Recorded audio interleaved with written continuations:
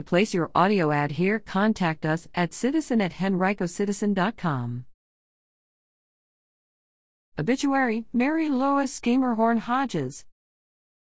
Mary Lois Schemerhorn Hodges, 95, of Henrico, passed away peacefully on Thursday, March 25, 2021.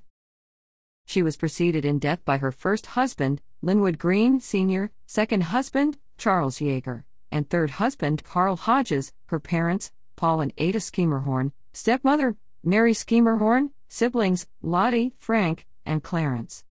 She is survived by her children, Walter Shelby Green, Sherry, Linwood Green Jr., Joanne, and Mary Frances Messenger, Joe, 11 grandchildren, 28 great-grandchildren, and 13 great-great-grandchildren, her brother, Lawrence Schemerhorn, Elizabeth, and numerous nieces, nephews, and extended family.